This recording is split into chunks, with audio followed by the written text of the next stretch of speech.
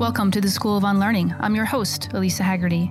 I've always believed in the power of questions. They create a gap, a space where we pause and begin to challenge the world around us. Without questions, we're stuck in the trance of life, a life given to us versus one created with agency. Your journey to rethink and unlearn the norms no longer serving you begins now. Hey you, and welcome back to the School of Unlearning podcast. Thanks for tuning in today, friends. We are sitting down with a friend of mine, Marc Champagne. A little bit about Marc and his background before we get to the juicy interview. Marc is a speaker, a facilitator, and a question expert who guides teams to thought-provoking prompts and mental fitness practices that lead to healthier minds, clearer thinking, and new opportunities. One of Marc's favorite quotes, which I love, is "Ask better questions, get better results." Marc has spent a few decades in the corporate function, also as an entrepreneur, and he most recently published his first book, Personal Socrates, which is a best-selling book profiling iconic thinkers and their own mental fitness practices, such as Kobe Bryant, Maya Angelou, Robin Williams, James Clear, and many more. Marc's also the host of his own podcast. It's called Behind the Human. And on this podcast, he uses conversations to provide inspiration and examples of where and how pointed self-inquiry can help with health, happiness, and performance. I think you're going to really love this podcast. It's a breath of fresh air and helps us all remember that we are only one question away from an entirely different life. Enjoy, my friends. Hey, Marc, welcome to the School of Unlearning podcast. How are you today? I am 100%. I'm excited to be here with you and just have a rocking conversation. Yeah, 100. We have 100 topics, 100 questions to get into. I have your Yeah. book in front of me, Personal Socrates, which will be doing some sort of giveaways for our audiences when your episode comes out. And I'm so happy to have you on for season 2. I know we have a mutual friend in Claude Silver who was on season 1. She has great things to say about you. So I'm stoked to hear and share your life story, which is sort of a big task, but I think in our podcast I we can just break got it down. nervous. Yeah, no, you're fine. So, obviously on the School of Unlearning, this is a podcast where we explore sort of deconstructing and breaking down beliefs and, again, sort of social constructs that we've been given. When we enter this world, we take a deep breath, and before we take our 5th or 6th breath, maybe even before that, we have a whole identity planned out for us. We have Mm, a religion. We have maybe our parents are sports fans. We already have our sports gear picked out in our baby room. So we're born into culture. We're born into norms, and some of that is really important for us to be shaped as humans, for us to have a sense of belonging. But somewhere along the line, we do have to kind of deconstruct and unpack and unlearn a lot of the things that we're given. Whether it be, do we root for the Giants, or something a little bit more serious, which is you know, um, who do we want our romantic partner really to be, not what our parents want. So there's yeah. all kinds of unlearning that happens.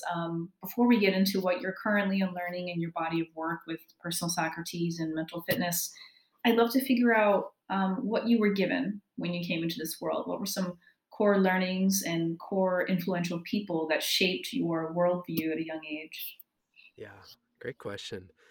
Um, what comes to mind is just I was given the luxury or the opportunity of having loving parents and being in an environment that, was safe, that was encouraging and, just gave me the best shot, I guess, of taking on life and seeing where everything unfolds and so forth. And I know that's a privileged place to come from because, obviously, just in my own circle, immediate circle, I know that that's not always the case, right?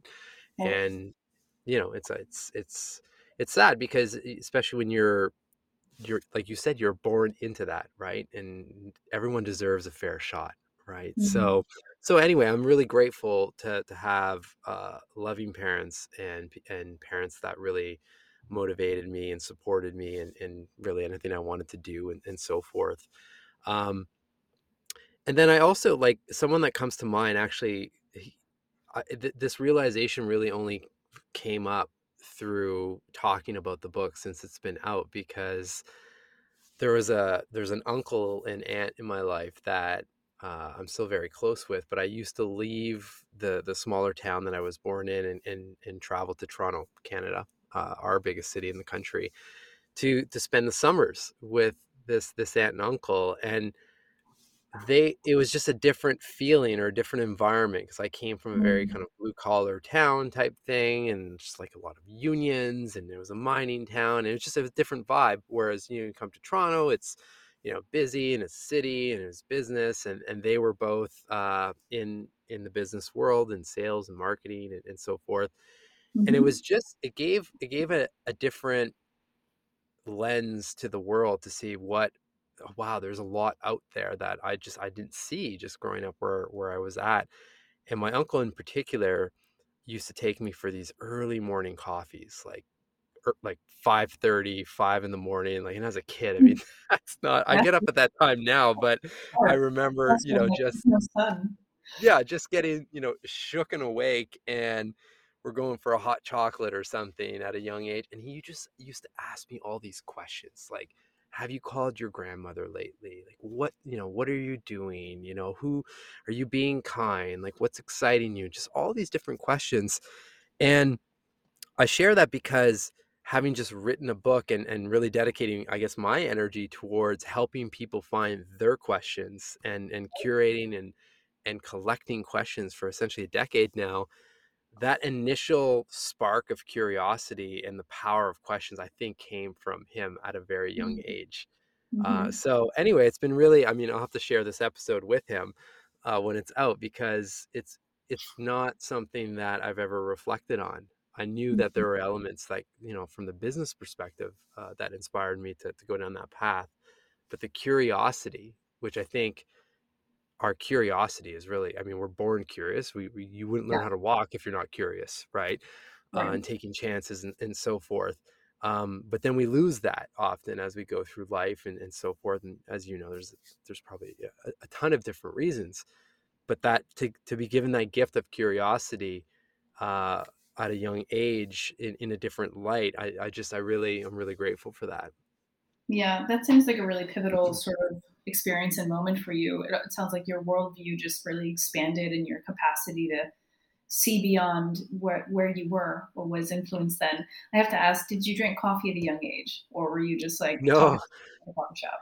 Yeah, well, we were just at the coffee shop. I'm curious. He would buy me a hot chocolate. I Yeah. was at that age. Yeah. I wasn't sure if like it was a one-time thing or I was like, I'm always curious. Like again, these days, kids drink a lot of coffee, and it's something that was so foreign to me. So, Yeah.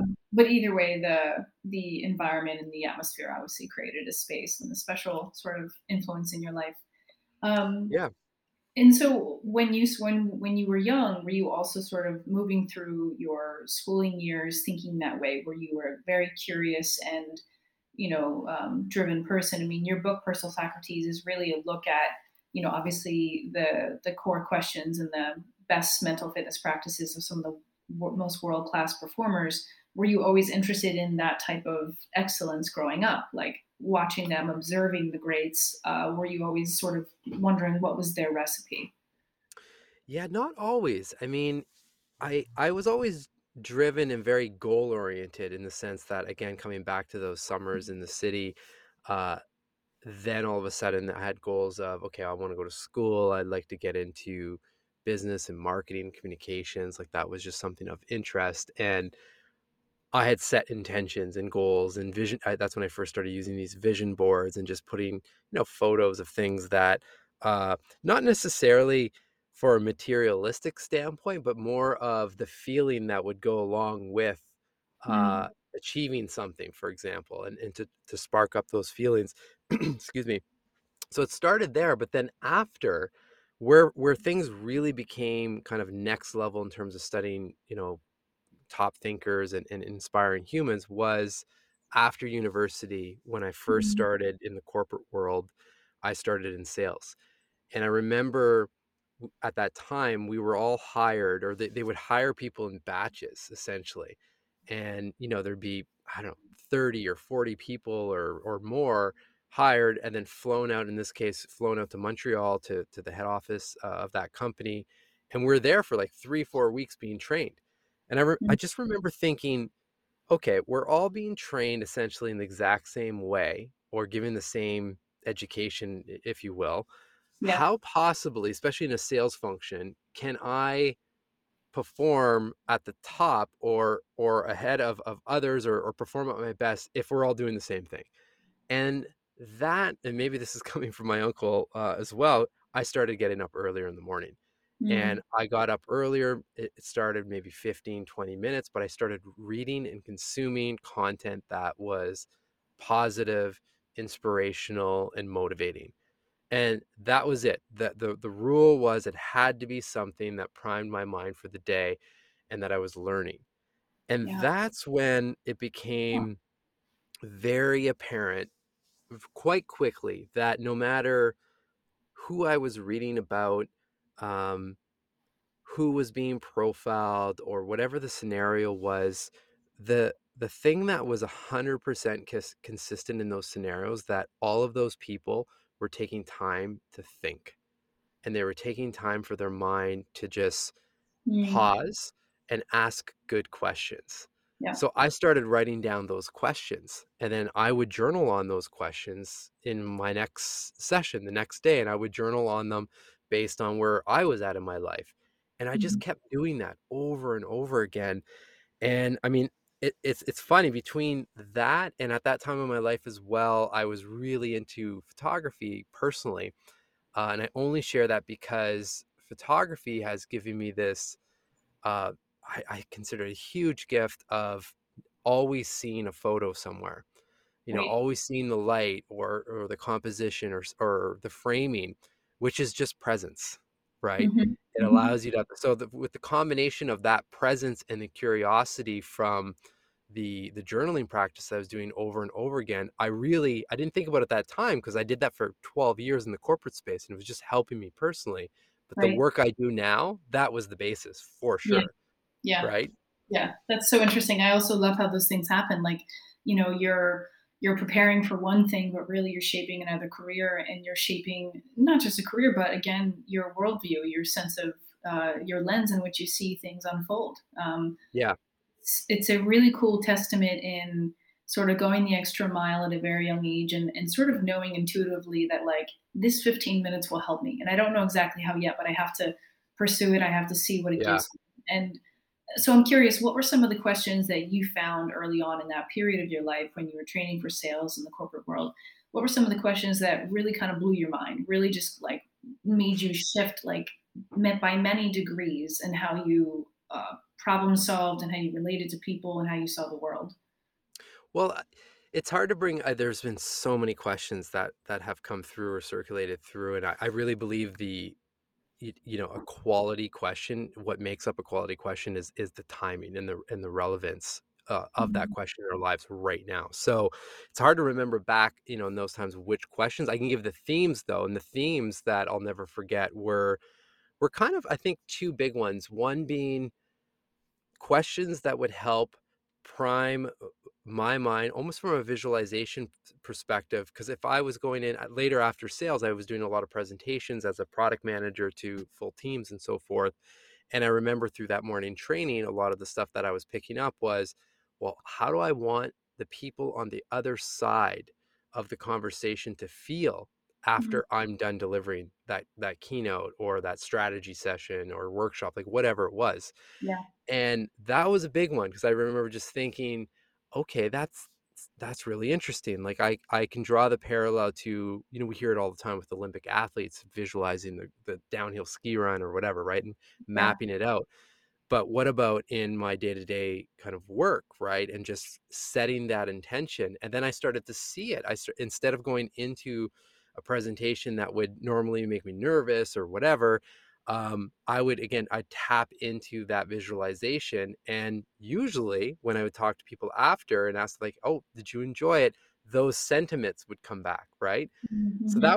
that was a really big one. And then the other big one, and I cover this quite a bit in the book as well, because it's still something, especially right now with everything going on in the world, is the idea of stoicism and what's within our control in Mhm. any situation, right? We Mhm. often, and I'm guilty as well, because those narratives of the things that are outside of our control that we hang on to feel very, very real, right? They Mhm. spark all the emotion to kind of pull us off track. But I remember, in those early sessions, there were a lot of prompts and readings around the idea of just pausing. Again, this is where the questions come in, because they give you the luxury of the pause, Right? right? Before just rolling into the day and getting caught up in because we're all going to have the events, like things are always going to happen. Yeah. But that early morning training was just like an athlete. I mean, you're not trying new things during the marathon or the bobsled run. I mean, you're relying on the training before that. So for me, I was relying on that morning training, knowing that in the day an email would come or a meeting would take place and I would get rocked emotionally, but able to just pause and kind of zoom out and ask those questions internally. Okay, well, where do I need to focus? What's within my control? What's one Mhm. step I can take to, get to the other side of this, for example? Yeah. I love the parallels to, athletics. I mean, I was a former athlete. I still play a little bit, but I'm not like, it's not my full-time job, thank goodness. But What was the sport? I played high school and college basketball. Oh, So awesome. Yeah, I yeah, played a lot of basketball as well. yeah. I mean, ball is life as far as I'm concerned. I still play a couple nights a week with my team and friends around the Oh, neighborhood that's here in awesome. Brooklyn. But yeah, it is sort of like I remember at a very young age with the idea of sort of mental fitness and preparation of like I remember, I was like, if I shoot 100 more shots than my friends who are playing and competing for the same position, or my teammates on, if I shoot 100 more shots, or if I just stay in the gym for 10 more minutes, even these small little gains, I knew mentally I was going to be more confident when I showed up. Cause like Yeah, nobody in that little community growing up in New Jersey was outworking me. So yeah, that was a really big moment. And no one really told me explicitly, I might have heard through marketing about Michael Jordan and Allen Iverson, how they put in extra hours, but from a very young age, it just made a lot of sense that that 10 minutes, that 15 minutes to prepare and even visualize and think was going to pave the way for being in flow state and being in performance for in the way sure. that I wanted to. So I love that you make that connection in your work as well. I wanted to ask you a few of the people who you interviewed. I know most of them like from distance. Some of them I know Yeah, up it was the close. same thing for me. Right. But I'm just curious about like, were there any sort of interviews or people you sat down with where their questions and the ways that they like paused and embraced the pause and asked certain questions, were there any that stand out to you or that brought out like new questions or new insights to help shift the way you show up in the world? Yeah, I mean, there's two profiles, at least in this conversation, that come to mind that I think are really relevant. One being Marcus Aurelius, Mhm. well-known emperor of Rome, and obviously, uh, his book Meditations essentially is his journal. So in terms of journaling and the practice, it's been around for almost the beginning of time. And I think I'll come back to his, because I think his really relates well to what you're saying about how when we're born into a certain set of beliefs and religion and all of this stuff.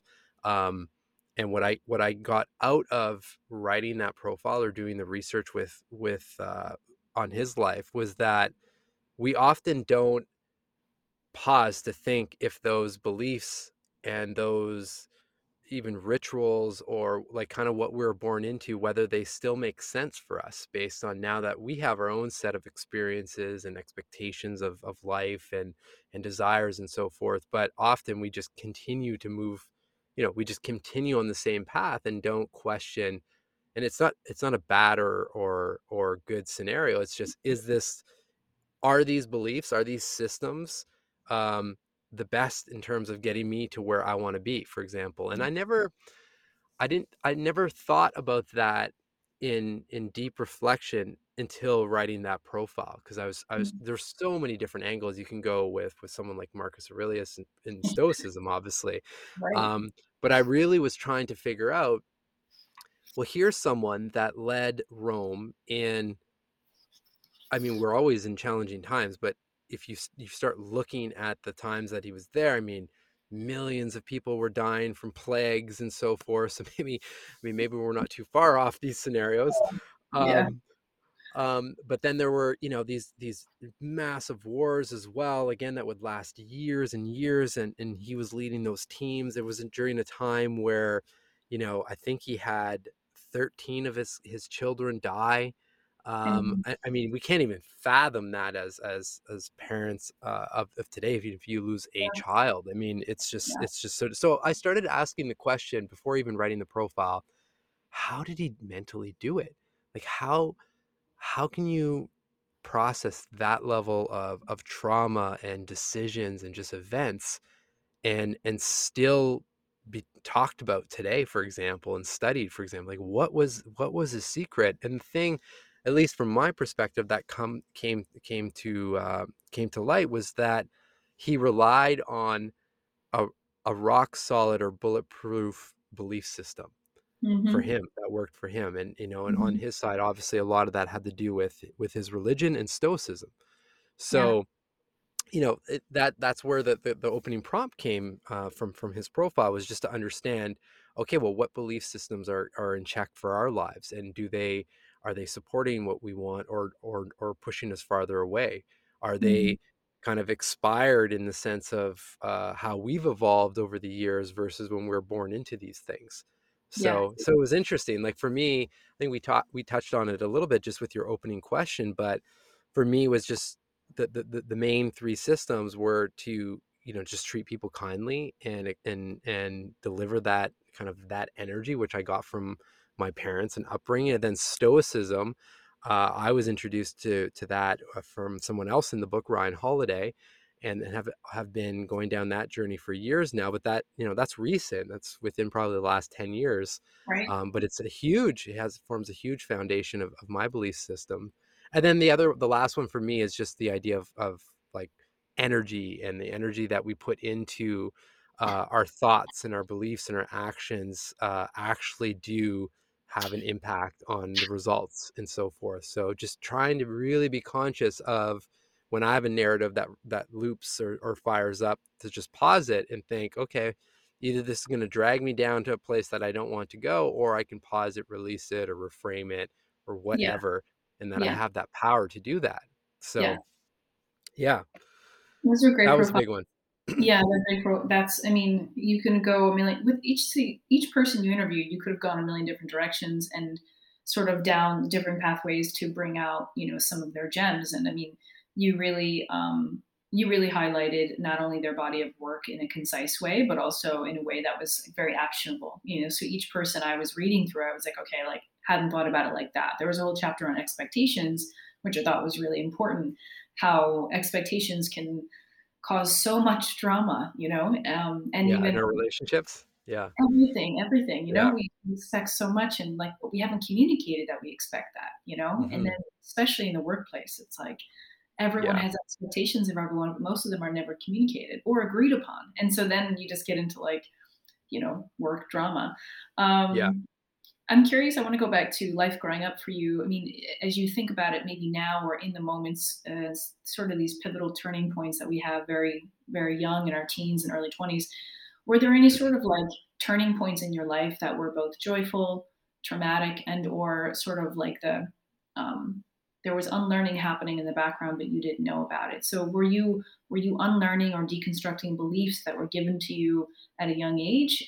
Were you rumbling with things like, well, because beliefs are so important and they do shape our behavior and our values in many ways. So do you remember sort of rumbling with any beliefs at a young age or even these days? Yeah, that's a good, I mean, I wanna default to saying that my unlearning is more recent, and it links to just starting this journaling app, and the fact that, it was successful in a lot of different ways, in terms of reaching, nearly 90 million people. Then I had to delete it, Mm, in that business, and that caused a lot of trauma. But I feel like that's probably a bit of a cop out on your question, because as I'm building essentially a new business or ecosystem around mental fitness and products and offerings and so forth to help people with these prompts, what I'm unlearning, I think, from my childhood, is that the idea of how to take big leaps or risks, especially financially as well, because again, I grew up in a very stable environment where it was very much, my mom worked at the bank for her whole career, had a pension and benefits and all of that. My dad worked at the mine, same thing, pension, benefits, all of that. I mean, I remember when I decided to leave the healthcare space in the corporate world, they're like, "What are you doing?" I mean, Right, right. right? I had all of that stuff and I was on a good track. I mean, I wasn't leaving a job that I didn't like. Um, and I left. And then even to this day, uh, my mom and my dad has since passed, but my mom still doesn't really understand what I do, Yeah. for example, right? Like she understands that I wrote a book. That's helped. The app thing was way out in left field for her, but the book Yeah, she can understand because she can hold it. yeah. Um, but I think I'm trying to unlearn this idea of certainty or stability, maybe Mhm. is probably where I'm at, and that it's okay actually not to always, have that, for example, because if I think about it, I wouldn't even be speaking with you or have a book or a well-performing podcast had I not taken the leap out of that corporate world and Right. actually created that business that, financially failed but succeeded in, I'd say, 80+% other areas of my journey, for example. Yeah. So I think I mean, I wish I can give more detail on that, but it's actually something I've been journaling on recently. So I feel like I'm starting to just kind of uncover that from probably a belief system and so forth of just Mhm. knowing that I have this bit, a whole bunch of savings or something. Like that's not my case, for example, but that's how I Mhm. was grown, or Yeah. sorry, raised, I should say, from my parents. Yeah, yeah. I mean, I really resonate with that, and I think a lot of people listening do because a lot of people who follow this podcast are, in the health space or they're in the corporate space or education space, but they're very, spiritually minded and reflective, and they're constantly seeking and constantly trying to figure out, how they can make sense of the external world that we see and sometimes that we've been given, and Yeah. how we operate and evolve in it. So um, I think that'll probably be something you're rumbling with for some time, but I'd love to hear where you land.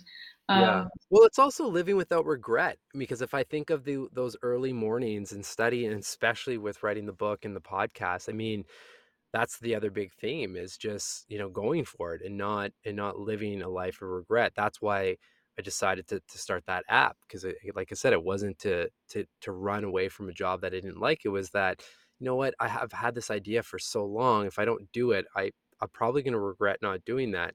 But when you take those big leaps, there's another side of that, obviously, right? Where there's risk yeah, potentially, right? You can mitigate obviously as much as you can, but it's very different from the world that I was brought up in, for example. right, right. When I left the health tech company that I was at for 5 years, my mom was like, "I don't understand. Why would you do that? Like, you have Yeah. benefits, you have this, like, there's an office to go to, and I'm like, yes, and we're supposed to evolve at some point and take risks and try new things, and I think that you know well, I'm 37, but like our parents, that generation really did not take a lot of risk. There was even diversity of product. I mean, there was one ketchup, there was one mayonnaise, there was Yeah. two companies that gave you bread. If you got a job, you stayed, and you stayed as long as you probably could. So I Yeah. think Well, they live this, through different things, right? We're the same age. So, I mean, they lived through different eras that we didn't live through. I yeah, think that's the only way I can explain it. yeah. But I also think too, it's funny as you're interviewing these people in your book, Personal Socrates. A lot of these sort of icons and people are some are deceased, and some like Marcus Aurelius are well deceased. But the idea of questions, and the idea of obviously Socrates, the idea of personal and mental fitness is not a new concept in many No. ways. It's obviously innate in us. That's what we do. We wake up Mhm. and we ask questions. So I'm curious if I want to ask you a question around curiosity. You said that it's like the baseline for mental fitness in some ways, and for being able to explore and to evolve and to grow. Do you see curiosity as a skill? Do you think it's a skill that we can learn and then we can practice, or would you see it more as like an emotional state? Yeah. Oh, wow. You threw that little last piece in there. I like that. Um, I definitely I definitely think it's a skill because and the person that comes to mind when saying that is one of the people in the book called, his name is Naveen Jain, and, one of the well, you probably came across his work when you were in your previous job, given his Mhm. work in the microbiome and gut and so forth. But I mean, his philosophy is that anything that is learned can be unlearned, which obviously you resonate with. And I Yeah. think we're all born curious, right? Again, we're all born asking questions, and usually it's somewhere through the education system where you start seeing hands going down Mhm. when questions are asked, for example, and there's a whole host of reasons, but we're human, we don't want to be judged, we don't want to feel embarrassed and so forth. And so all of a sudden that curiosity muscle starts losing its power until we need it at its max. And usually that is a point in life where we hit a wall of some sort. And then we Yeah. start asking those big life questions again. So Right. that's actually my goal is actually to remove some of that gap and say, okay, well, how at the youngest, like, how can we stay curious? Because we're going to get back there. It's just I haven't interviewed anyone um yet on the podcast or for the book where that curiosity either remained just as high or it came back in some capacity. Mm. Because when you're curious, it comes back to that whole, and I haven't drawn this connection until on your show with you, but when you're curious, you're also present, right? And Chip Conley talks about that in his profile. The most curious person in the room is also the most present. And I think of the photography example, then obviously the morning coffees and the questions and stuff like that. When you combine those things, um, you just start seeing the path. You Yeah. start, Yeah. whether that's your work or your personal life, all of a sudden, it's the hell yeses versus, oh, I'm not sure, like this is a line. I'm not 100% there. But when you're asking the questions to clear out all that mental fog from just daily life and relationships that may not be serving us or whatever, like the things that we all have to deal with, then all of a sudden, it's there. The clarity is there. So Yeah. to train that though, is just like anything else, right? Like when you're sitting there practicing, 3-point shots, I mean, it's that repetition Yeah. or at the foul line, right? Like, Like it's the repetition of practicing that then you start really nailing it. Well, it's the mhm. same, right? It's the same thing if we're spending 10 minutes in the morning asking ourselves questions and getting clear and looking for questions to spark that curiosity. Then when the day shows up and we're putting together a brand strategy or we're Mhm. working on the next big whatever you're working on, all of a sudden you start seeing the questions, you start Yeah. seeing the detail, right?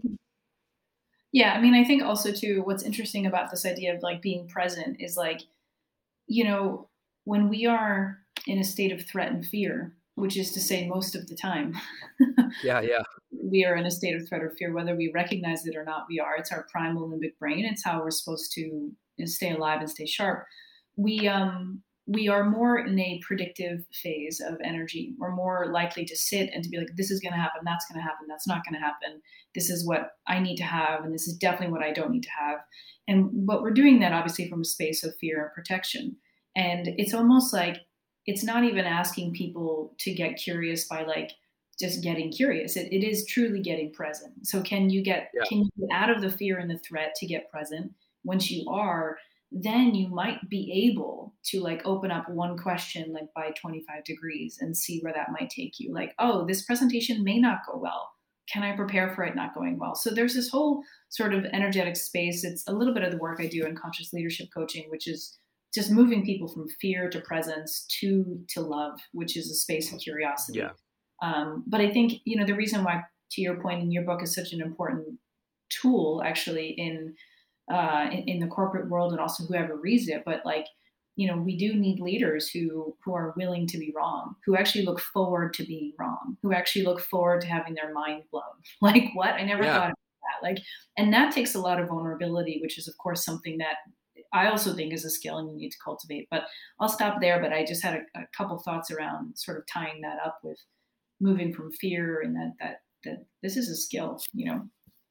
Yeah. Well, I think first though is just acknowledge because you're to your point. I mean, we're unfortunately living in fear most of the time, right? Just with so much going on, and then everything related to like social media and all of that. Like we're being hijacked all the time. That if you leave yourself on default mode, something's going to happen. Like disease is going to set in. You're not going to be thinking clearly. It's inevitable if you don't stop. Just like if you walk into a supermarket and don't pay attention to how you're flowing through the store, your cart's going to end up with a ton of processed garbage food, Yeah. right? And the longer that goes, inevitably disease is going to set in, because we're not, we're we're designed to consume actual food, not, fake food. So I really think it's the same thing with our minds. So if we don't consciously take some time to slow down and reframe and train so that we can see, okay, I'm in that fear state, I'm in that survival state for whatever reason. It's probably not because our life is in danger, but it's something that happened. But if we can acknowledge it, pause it, and then potentially either rechannel it or release it, and get back into a creation state where we're motivated, inspired, and excited, I Yeah. mean, that's where we feel our best. That's where we do our best work, We feel right? big. We have big energy, you know? Yeah. And Yeah. and this is why I'm so obsessed with questions, because I really think that we're always one question away from a completely different life. That's the big statement. But Yeah. we're also always one question away from a completely different mood or mindset, right? Mm. You just need a Mhm. gratitude question quickly. Who can I celebrate right now? Who can I send a message right now to say, just Mm. thinking about you, thanks, when you're in the middle of something that's really rocking your mind from, I don't, Yeah. upsetting you or whatever. Like it cuts it immediately. Yeah. One of the questions I'd love to hear too in a few minutes. I'd love to know some of your core questions when you're stuck like in a rut and you're just like hamster wheel and everything feels heavy Yeah. and bad and stuck energy and like lots of projections are going on. By the way, if you're listening, this is also normal to have that experience. It's called being human. Yeah. But I would one of the questions I love, which I ask myself a lot when I feel a stuck energy or a sense of like this inertia, right? Like what is going on? Is what am I withholding? You know, like what am I holding back from myself or from the people around me? What am I not saying? And I find Mm, time and time again, I don't have a book, but I journal, I write a little bit, I, post on social media and stuff. But every single time I do, and I'm in enough of a present state to write and put pen to paper or to say the thing, I just feel like my energy goes from being like this to just big and expansive and free. And I don't feel stuck anymore. And so I find that what yeah. am I withholding and what needs to be said is for me the biggest energy management shift technique I have beyond Yeah. like going for a run. So Yeah. that's what just popped up for me. But I was just curious if you had others that work for you. Yeah, I do. I mean, probably in the same vein, and I would say even like going for a run or any of the exercise, like I really like to stack these practices on top of Yeah. each other and ask the prompts while going for a run. Or I've been really obsessed with Peloton spins these days, so that automatically gets me in a positive state. But the questions that I tend to default to when in moments where I feel like there's just a lot of decisions or a lot going on, and I'm unclear and it just feels overwhelming, right? Or there's anxiety there. Is Are usually prompts that just check in, and it's, what am I hearing? Or what am I pretending not to know in this Yeah. scenario? We often know the answer to these things, but we just like, it's in the back corner there, and we're kind of just keep that Yeah. tucked away over there. But that's probably where we need to go. And in those check-ins though, I list it all out. I try to release my mind of everything that's coming up and get it on a page or in front of me. Sometimes I'm typing this as well. And then I kind of cross check that with my vision and what I'm trying to build, whether that's personally or professionally or my goals or whatever. Like whatever whatever time I spent before getting clear on who I am and who I'm striving to be and what that looks like, that whole kind of that whole exercise. I think you have to get clear first before you can start making changes and get to that point where you can see the opportunity. Like you have to Yeah. understand that. Um, when I put those two together, then it's a real fast, okay, like this doesn't matter. I don't Yeah. know. I shouldn't be directing energy here because it's not supporting what I'm trying to do, Yeah. right? And that could be for work, that could be for your health, that it can be for anything, right? But again, what often happens, and I'm guilty of this as well, but often we miss those signs, and then all of a sudden it starts to get real stressful, and then things just keep compounding. And all of a sudden, like your shoulders and your neck hurt, and it's like, oh, I need a massage. Well, there's usually something that's Yeah. driving that tension, right? So I think it's just again, the more, and for us, it seems like it's journaling and exercise and so forth, but there's just so many different practices that I encourage people to be open and experiment with breath work or meditation or just silent walks or whatever it is, Yeah. whatever will put a smile on your face, and that you can reach into that toolkit at a moment's notice and know that, yeah, if I go for a run or do a spin class, that's gonna pull me out of whatever I'm in. And or the other side of things, because instead of just being always on the kind of on the negative where we're feeling down, but when I need that burst of creative thinking, or thinking that doesn't have any rules or limitations set behind it, like what's going to put my mind in that open awareness kind of state, right? To think at that level. Yeah. And again, that's where I think a lot of questions can happen. Going back to Naveen Jain, he has a lot of really great statements around just imagine if, and then you finish Hmm. that sentence and write it out, right? Yeah. Imagine if Yeah. this was possible, or if this happened, and immediately you're thinking from a perspective that isn't in a box of limitations, which Mhm. we're always kind of conforming to rules and regulations, and that, oh, this is possible or this isn't possible. Anything's possible, Yeah. Yeah. right? I think you're kind of hitting upon like how can we get into a state where we can ask questions and think bigger and get out of our sort of small, narrow tunnel vision. Yeah.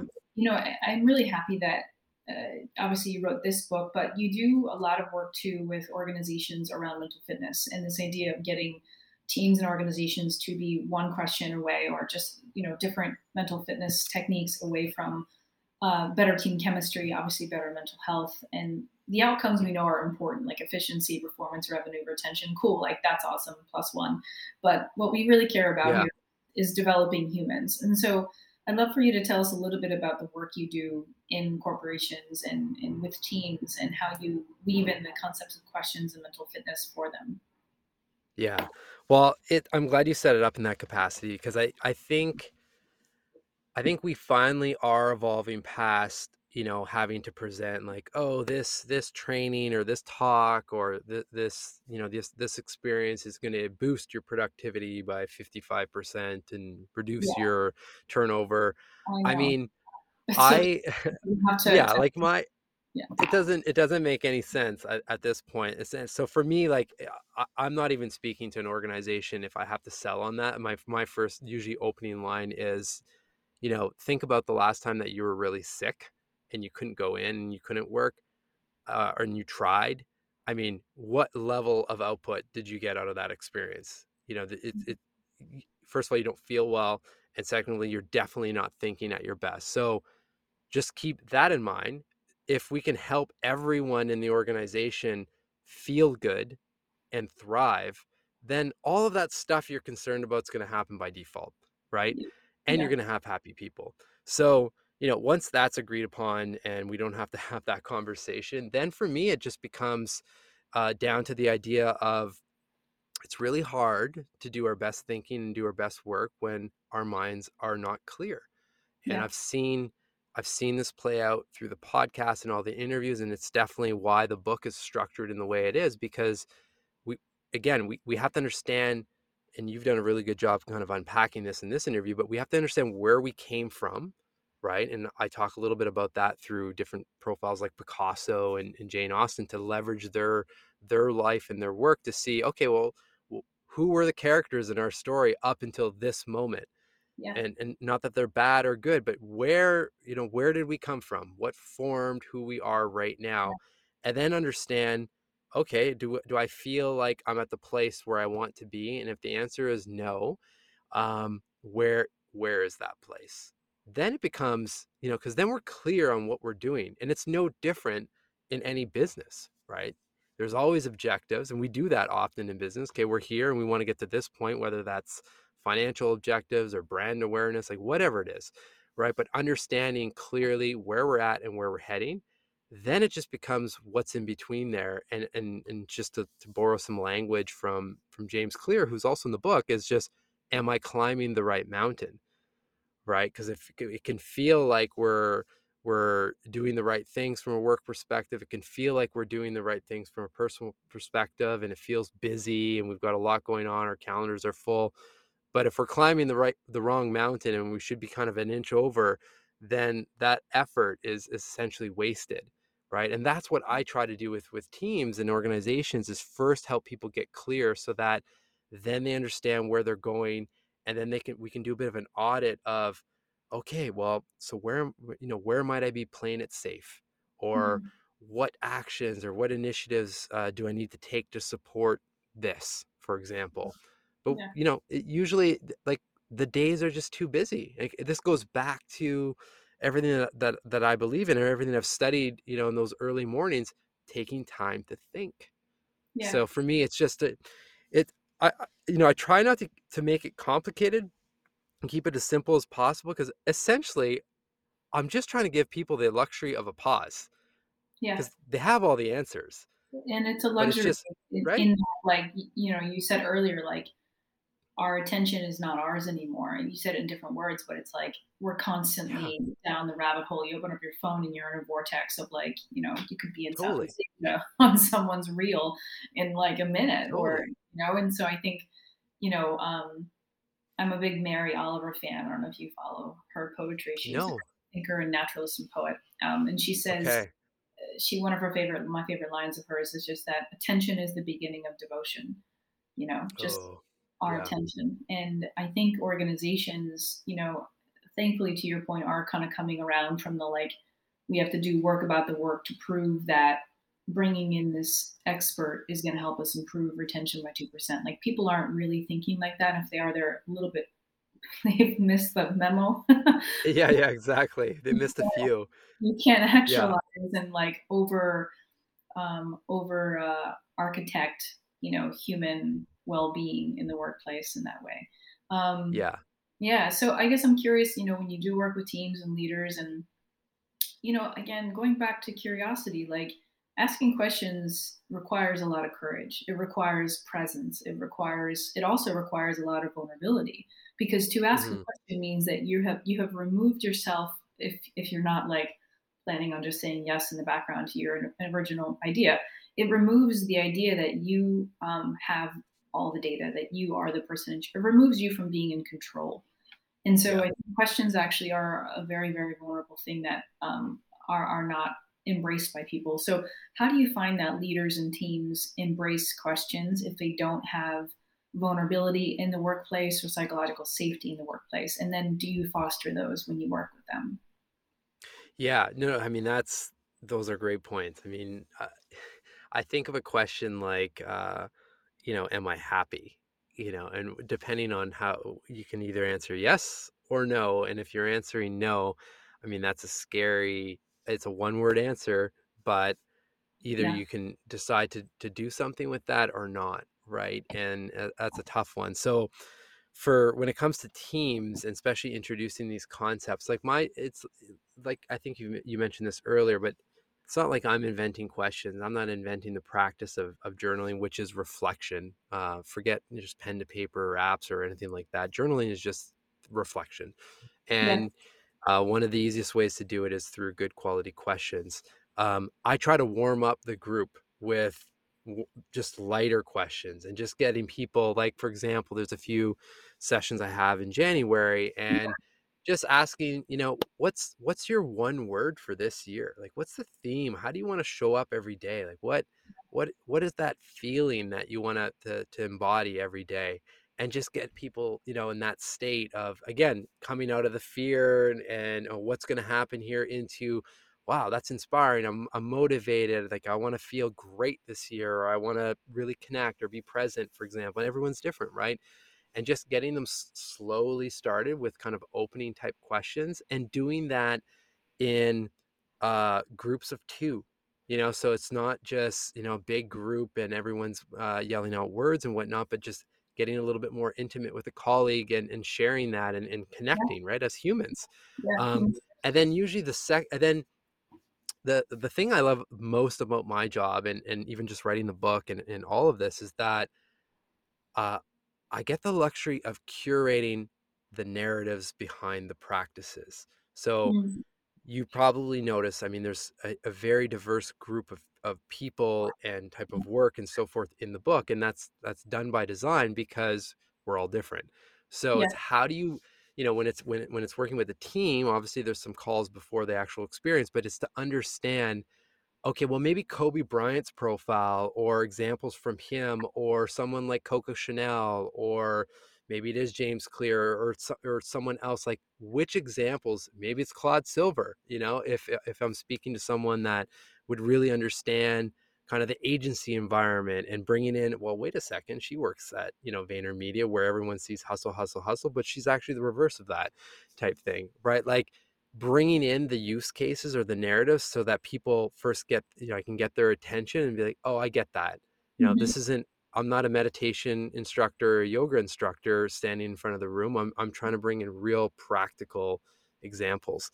Yeah. Then we get into the questions that require a little bit more thought. And again, working within the team and bringing usually groups of 3 together and thinking, well, if I think about my work, where am I playing it safe? Or Hmm. like, what am I pretending not to know? And let's Hmm. just list that out and let's talk that through and see where that can go, for example. And Pretending- then we always finish everything with gratitude. What can Yeah. we celebrate? Yeah, you know yeah, that's a big deal. Pretending, what am I pretending not to know is a really interesting question.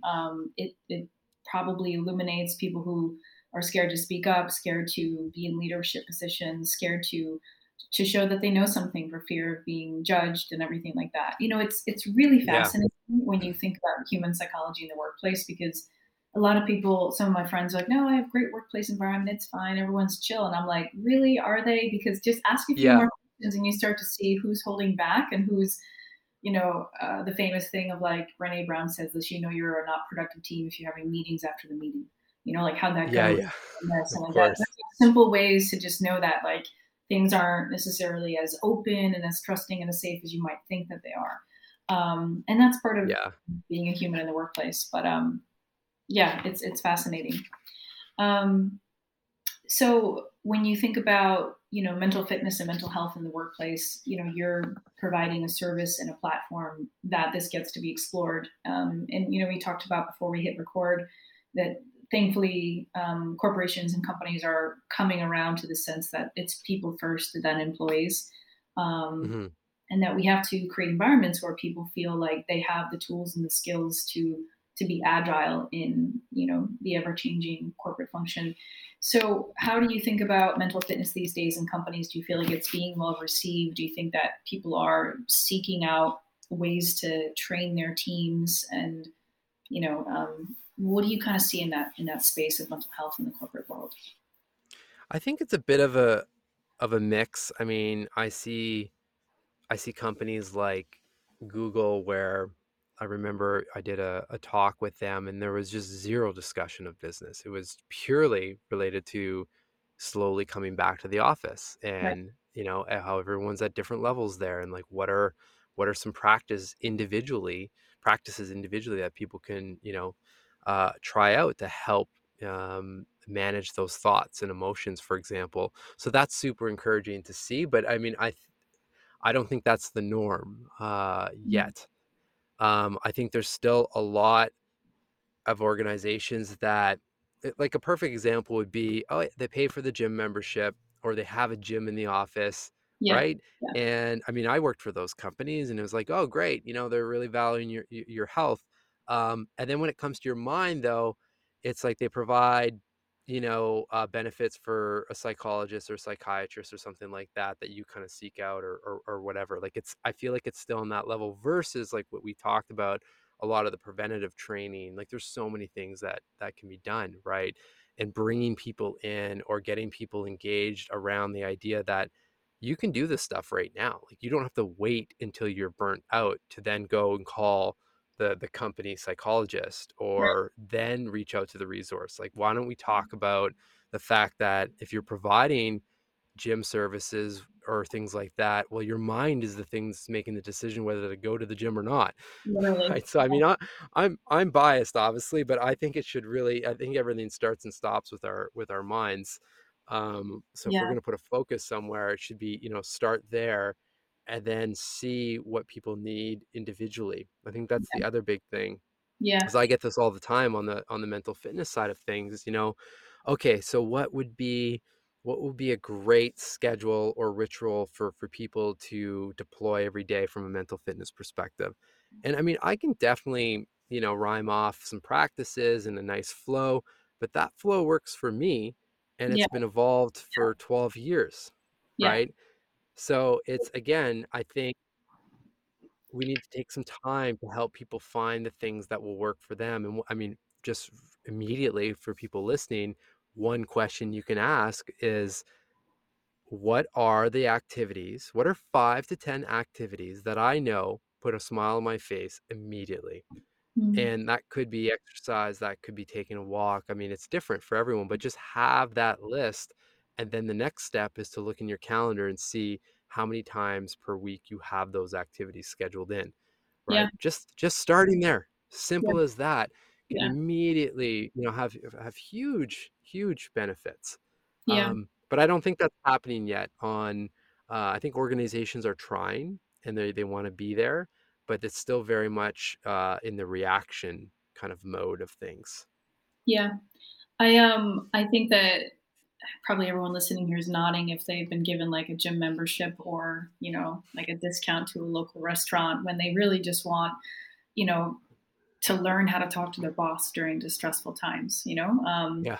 And I also think too, like another level, this is a little bit of the work I do individually and with some teams, but the level of like what are my emotions here to tell me? Like I'm nervous before the Mm, meeting. What could that nervous energy be telling me? And could it yeah. could it be actually good nervous energy? Could it be that I'm excited and stoked to present what I've worked hard on? Or is it like I'm not prepared nervous energy? And so the idea of mental fitness within the realm of tactical day-to-day operations, but also you know, what are emotions are just data. They're just here to give Hmm. us a message. It's our job to decode them and figure out what they mean. And I think that that's like a radical thing. And some of the work I did at Parsley, and everyone initially thought I was a bit crazy, but then they're like, "Oh, this is helpful." Like Yeah. I'm de-escalating every single minute I talk about what beautiful message my anger could have. Like Yeah. there's an intelligence there that goes far beyond swag bag or like a yoga mat. Yeah. But I also think too that like I don't know if you feel this way having worked in companies is like I feel like if employees feel that they're developed and nurtured and there's a safe space for them to evolve as humans, like they will run through a wall for you. And no amount of like gym membership perks will ever trump that. It will never, and they will be Yeah. like biggest fan when they leave that company. And I think that like that's really, I think the new frontier of HR and people teams and also like the development of people in the workplace is like developing the spirit of the human and doing that on a consistent basis is I don't know, it seems radical, Yeah. but like also like what are we doing? Like we're not metric machines. We're humans first. Totally. Totally. I Yeah, don't know. I feel that, and I've had those comments come back before where I've done some work for a team, and the comment back is that they felt like wow, they actually care about us, right? Yeah. And I Yeah. think like a good example, someone like, just since she's a mutual contact and she was on your first season, but Claude, right? Claude Silver's Yeah. like that. I mean, she's has a massive team of probably close to 1,000 people at this point, but does her best to actually be there one to one for people. And I've been on the calls with her and some of her team. Like you can feel there's an energy there Yeah. when people know that, the team has your back, Yeah. right? Yeah. It's palpable. It's obvious when leaders love to lead and it's obvious when they know what they're doing in that space. So Yeah, um it's so cool. So sorry, coughing still from my sickness. Um, yeah, so I have two more questions for you. So the first sure. question is, you mentioned a little bit earlier about what you're unlearning these days in some capacities.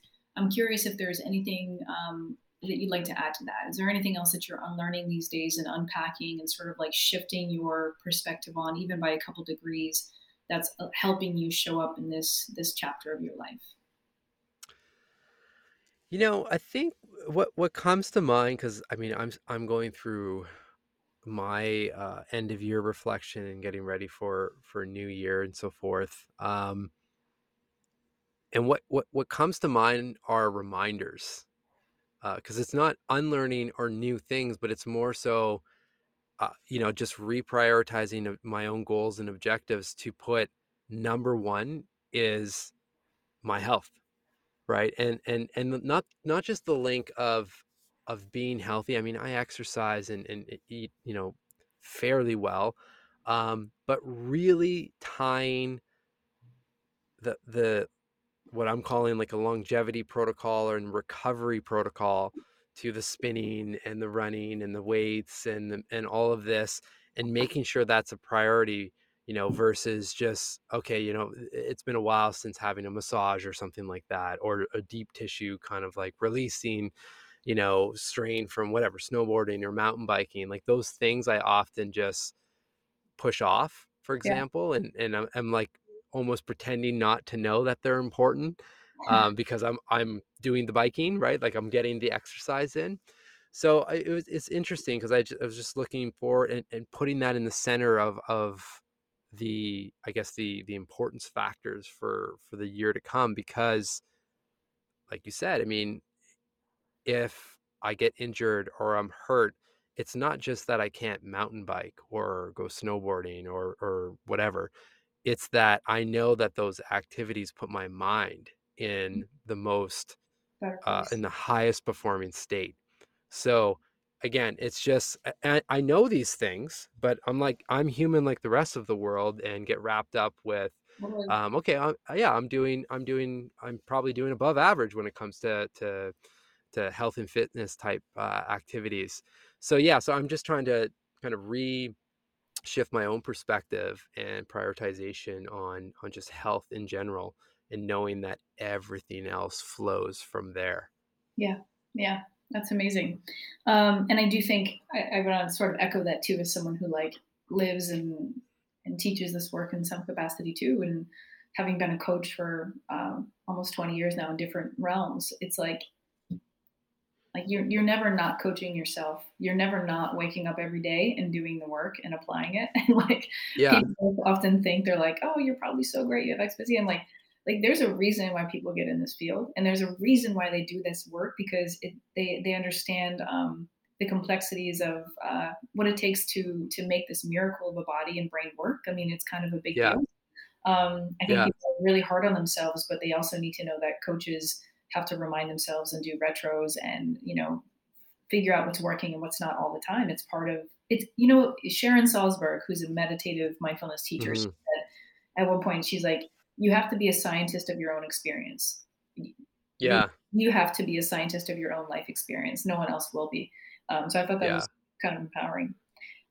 Well, Um, I felt it recently. I'll tell you, because I just, since the book's launched, I just started an email newsletter list, and because people were signing up for the book and so forth, and I have a few editions out, and I just wrote the next one that'll release in a couple weeks.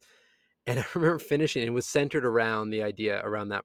Basically, there are three prompts following the Socratic method, essentially, and yeah, bigger question and diving down, just like the book. And the last one was related to what we've been talking about on the corporate side of things, of just where am I playing it safe, but it was framed from a personal perspective. And then I followed up with the prompts to help really identify and shift out of there. And I remember when I, saved the draft in MailChimp, I've answered those questions obviously and put those together in the past, but I'm like, I need to actually answer that whole series of questions again myself. I mean, I could find, you yeah, forget though, right? When you're in it, you just yeah. You do. you've done it at one point, but I just remember having that feeling like, wow, those questions actually probably be pretty helpful for myself right now. Yeah, Forget sending it out to the list. I need to write or answer them right now. yeah, So, for sure.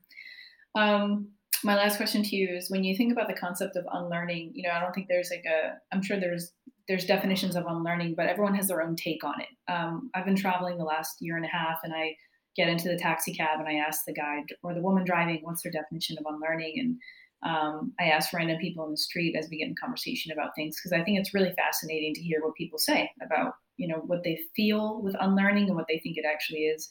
And I ask every guest on the show what they believe unlearning is and what comes to their mind and their body when they hear the word unlearning. So I'll ask you that same question. What comes up when I say unlearning? Yeah, unlearning. So there's a couple, I guess, themes that come up for me. And then there's someone, like a specific person that's actually in the book, Stephen Hawking, that comes to mind as a master unlearner. You could probably say.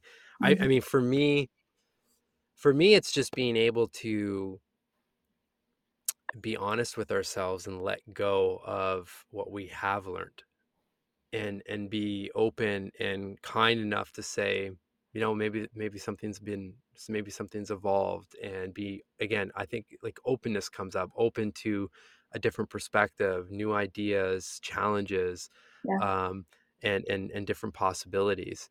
And the reason why Stephen Hawking comes to mind is just the idea of, I mean, when you think of physicists and just space exploration, and everything that's been, worked on over the years, a lot of his work is taking principles and theories that were, I'm using air quotes here, proven, mhm. and he challenged them and came up with brand new discoveries, right? Casually. Right. So, it makes me just think, like,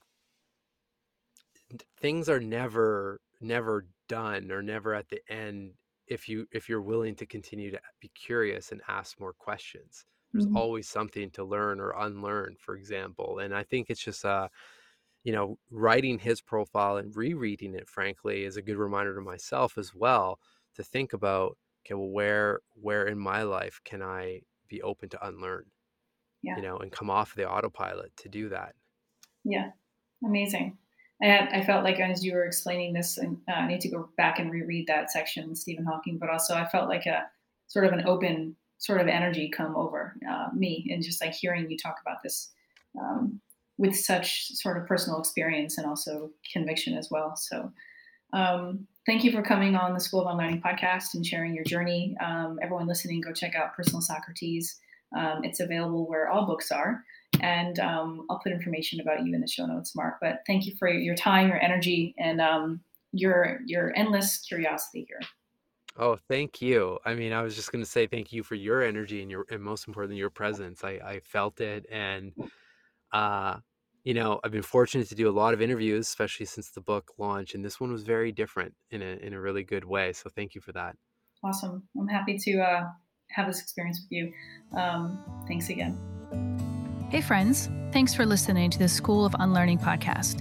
You can follow us on Spotify and iTunes. Be sure to check out the show notes, complete with links and insight you won't want to miss. If you enjoyed this episode, take 1 minute to rate, review, and share this podcast, because our learning and unlearning never ends, and we don't have to do it alone.